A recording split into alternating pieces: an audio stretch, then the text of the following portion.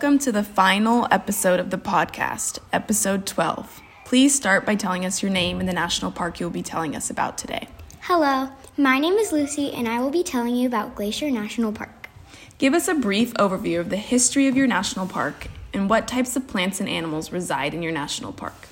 Glacier National Park is located in Montana and was founded on May 11, 1910 by President Taft. Glacier National Park was known for its many hiking trails and its astonishing alpine scenery. The animals at this national park are grizzly bears, lynx, black bears, moose, wolverines, mountain lions, bighorn sheep, elk, mule deer, white-tailed deer, coyotes, and wolves. And the plants here are ferns, grasses, mosses, liverworts, trees and shrubs, and wildflowers. If you are planning a trip to this national park, leaving from California, what is the best way to get there? How long will it take, and what should you pack? If I were you, I would probably fly because it would be much faster than a car. If you flew, it would take 4 hours and 48 minutes, as if you were driving, it would take 21 hours and 6 minutes. For this trip, you should pack a camera so you can take photos of the beautiful sights to see here. Sunscreen and sunglasses to protect your eyes and skin from the sun, hiking boots if you're planning to go hiking here, snacks, and more stuff that you might think would be good to bring.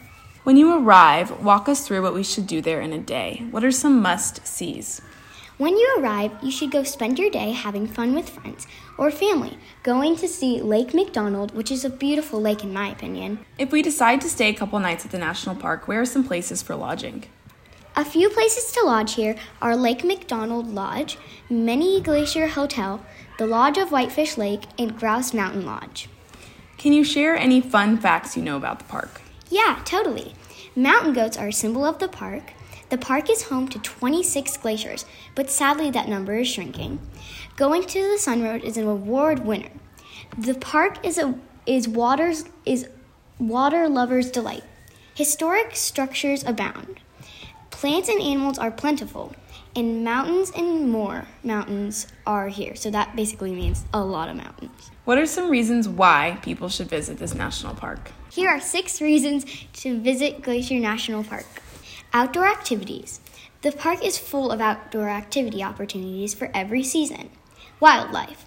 Glacier National Park is home to more than 70 species of mammals and 270 species of birds. Going to the Sun Road is a very nice road to go on and see. Hiking here is awesome. You can go camping and lodging. Park sites are beautiful.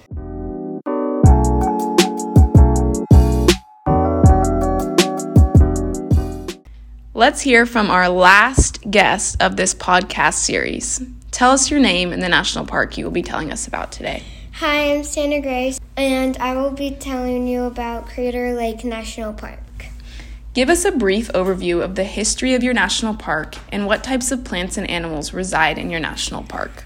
William Gladstone Steele was the one who found it and made it a national park.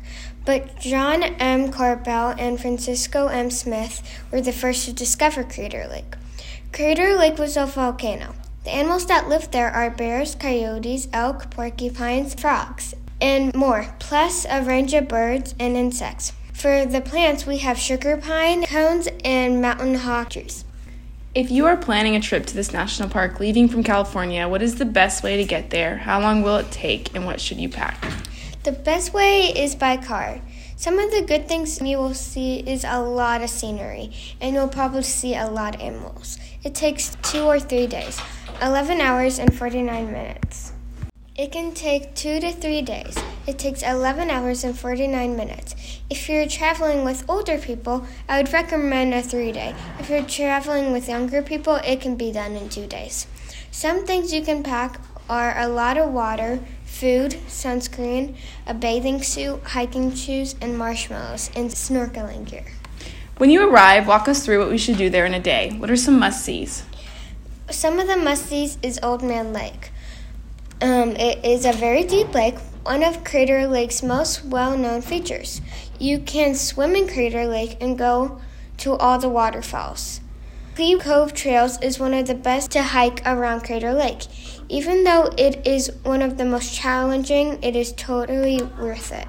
The journey is very long. Instead, it receives during 700 feet quick to 1.1 mile stretch up to the top. If we decide to stay a couple nights at the national park, where are some places for lodging? Eagle Crater Lake Inn. There's a lot of campgrounds you can stay at too. Can you share any fun facts you know about the park? Crater Lake is the deepest lake in the USA. It is 1,949 feet deep. To conclude, what are some reasons why people should visit this national park? You should visit Crater Lake because you can swim and see 3 waterfalls, and it would be a great family trip, and it is a great adventure. Thank you, Sienna Grace, and thank you to all of you that have been listening to the podcast. Bye.